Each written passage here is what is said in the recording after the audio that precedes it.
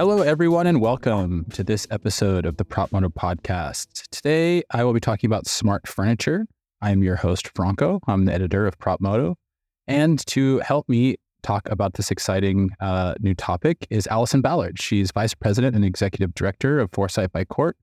It's a furniture as a service and technology solutions provider. Hi, Allison. How are you today? Hi, Franco. I'm wonderful. How are you? Good. Thank you. So obviously you spend a lot of your time talking to, office designers, office managers, companies that are kind of rejiggering their office. Just talk to me about how these companies are rethinking their office. Obviously so much has changed and, people are really trying to re-understand even the purpose of the office. Yeah. I think that's kind of a big understatement of the day, huh? There's the significant, rediscovery of the need for flexible and fluid environments within the workplace these days. I think it's been an incredible phenomenon about, unpredictable attendance in the office.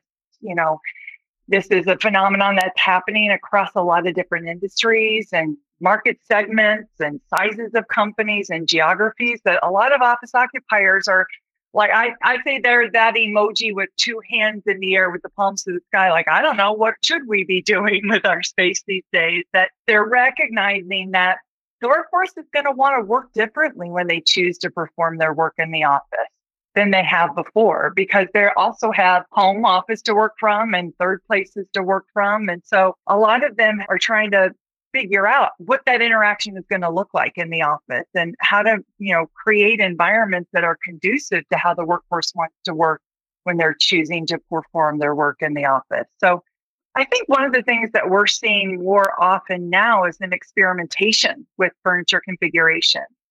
There's a desire to romance the workforce back to perform that work in the office. And so how do we make it, more home-based in the office, a more comfy environment there? How are we addressing agility and the freedom to work in multiple different venues during a day in the office? And so, they're recognizing that furniture should provide choice and flexibility, because what one employee is going to do on any given day when they're working in an office could constitute 4 or 5 or 6 different environments that they want to perform work in throughout that day. So, there's this ongoing need to, strategize about keeping the furniture management flexible and giving choice.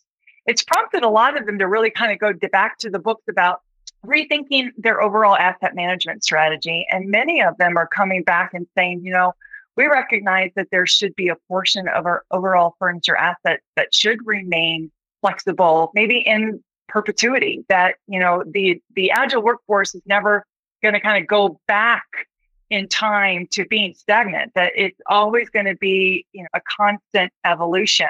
And I think another thing that's far more top mind that's been in the past is, what's our carbon footprint? How are we being good stewards of, our use and consumption as it relates to climate change? And, a lot of furniture eventually ends up in landfills and really contributes negatively to carbon impact. And so the idea of being able to use furniture as a service that can be reused and recycled really kind of checks those boxes as it relates to, environmental concerns, and keeping and looking for opportunities to imbue that into an asset management and a real estate strategy. So I think those are some of the ways that companies are rethinking how they use furniture. Yeah, I really think you're right. I think that a lot of companies really are admitting that they don't know, right? And are admitting that, maybe we'll never know, right? Maybe this is something that we are always kind of trying to figure out, right? Workforces change, work styles change, companies change, right? Products change. And so, I think there is this kind of almost exciting wave of innovation coming to the office, where there's really this, instead of kind of building the office and, people work in it, you're kind of studying and innovating as you go along. And, obviously this is office by office, geography by geography. But, talk to me about how some of your clients are using furniture and kind of being smarter with the way that they do their layouts in order to kind of get this type of innovation that I think we all really need to see in the office right now. Yeah, I agree. And I think, renting furniture, using furniture as a service and then layering in some of those user analytics, it just enables workplace strategists to measure the performance of those configurations and then modify them based on how the workforce is using them, based on the demand the workforce is placing on those different furniture configurations.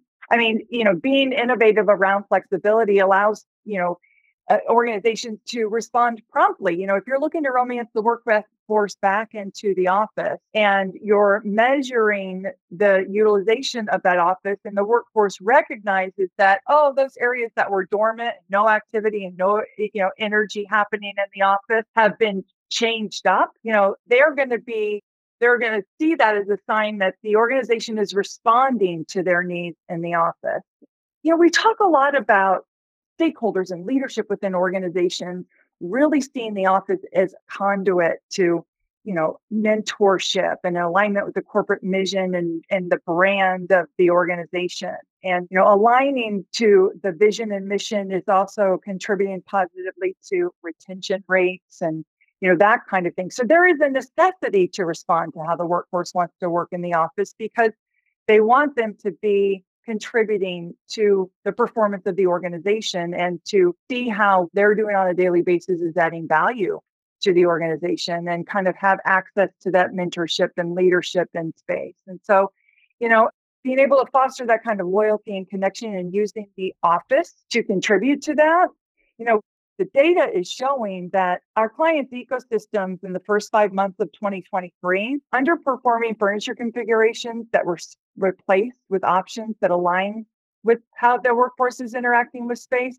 on peak utilization occupancy days in the weeks following those reconfigurations, we're seeing an uptick greater than 20% of utilization percentages of those spaces. So that really is representing that kind of innovation in space, that what was dormant, when you change it, the data shows it's used a little bit better because that's how the workforce wants to use space. So I think constantly improving those furniture configurations is innovative. Yeah, absolutely. And, I want to talk to a little bit about how we actually kind of get this data, right? I think, office managers and, asset managers have always looked at kind of rudimentary data, right? We're looking at swipes or maybe occupancy data in a room. But, I think when we're really trying to understand the value of the office, we have to go much farther than that, right? We have to look at the productivity, the creativity, the interconnectivity that's created, right? More than just, hey, are people standing or sitting in the office? So talk to me about how furniture can actually help create that data and help paint the picture that I think most office managers need to see right now about what's actually being used and why. Yeah, I mean, again, we're referencing back, some of the utilization data from the first 5 months of 23. I mean, it backs the theory that the reason people are in the office is to meet with coworkers, and not just understanding that attendance happened, you badge in to an office, you were there. That doesn't really inform what you did when you got there, what spaces you're using, how you want to perform work, what product people are working on and at during different times of the day, interacting with the furniture and how you're understanding how, people are using them is what's going to contribute to your understanding of how the agile workforce wants to work if you are a workplace strategist. So the first baseline measurement is to understand what's being used. And, inferences on worker behavior can be derived from that. So, not just, hey, we have an open bullpen area of sit-to-stand desks and an open bullpen area of stationary desks that are undedicated, and the sit-to-stands are used more. So the inference is, yeah, okay, people want to work more there. It's not just that. It's open areas that are, lounge seating vignettes. They're underutilized. Then open seating areas that have like huddle tables that allow people to do focus work, but be close to the action and the energy in the office. That kind of tells you that the behavior of the employee in the office even when they want to perform focused areas, for focused work, they want to do it in areas that, has a little bit more energy around it, like liken it to like working at a Starbucks or something. I think that's also direct correlation of how isolated we have been as a society for the last 2-3 years, and the desire to kind of get back into the mix. And even when they're doing focus work, they want to be in proximity to that mix. So that helps people understand the behavior of the workforce in the office, is to measure how those furniture configurations are used, when they're used, how long they are used, so that you can create more of those vignettes that are indicative of how the workforce wants to perform work in the office. Yeah, and I think, obviously when it sounds very easy, say, you kind of get the data and then you create the insights. But anyone who's actually had to sit down and do this realizes that that's actually really hard, right? To look at data, what's usually a large array of data, right? And to actually sit down and analyze it and say definitively, well, this is what's going on and why can be really tricky. So, what are some of the best practices that people can use when both collecting and analyzing the data to help them kind of get to those insights and not just have a big, pile of numbers? Yeah. Great question. I mean, I think like any software program, data out is as good as data in. And I think one of the things that we really encourage our clients to do is put as many different assignments of attributes or tags that they can into the system, so that they can compare and contrast against all different kinds of data sets that would be relevant to them. So if they're trying to understand, at a desk level or a room level, what's being used, they can. And then they can cross-examine that against those same attributes in different buildings or different floors or different areas, to try to funnel through and filter through all of the different pieces of information that can help them optimize space against neighborhoods or departments or types of furniture configuration. Again, it's just being able to customize the attribute assignment you do, so that you can compare and contrast against multitude of tags, if you will, so that you can make better informed decisions to justify changes in real estate footprint. That's certainly a best practice. I think another one would be, there's this common misconception that a moment in time or an observation study for 2 weeks will really give you the data necessary to optimize real estate or better plan for what you need for what's next. And that's a common misconception.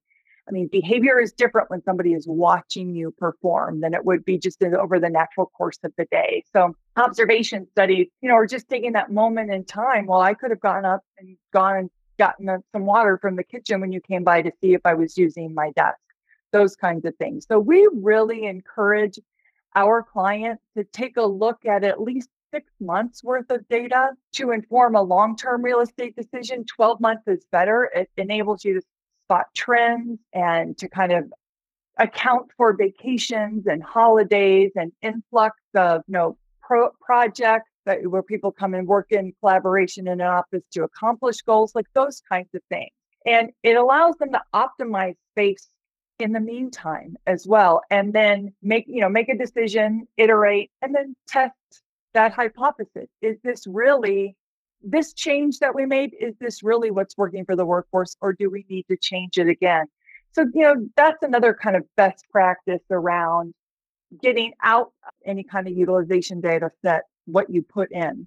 Yeah, absolutely. And, there are lots of changes needed, lots of optimizations needed for the office as it currently stands. So, luckily, both flexible furniture and a whole kind of suite of software can help people do that. So yeah, it helps them definitely get ahead of shifts in use and understand how, the workforce is normalizing or changing those patterns, and enables workforce strategists to continuously improve the optimization of their space. Well, great. Thank you, Allison, so much for your time, and have a great rest of the day. You too, Franco. Great to be with you. Take care. This podcast series is brought to you by Foresight by CORT. The workplace has changed dramatically.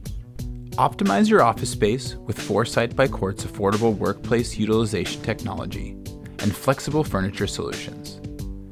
Learn how to be permanently flexible at foresightbycort.com.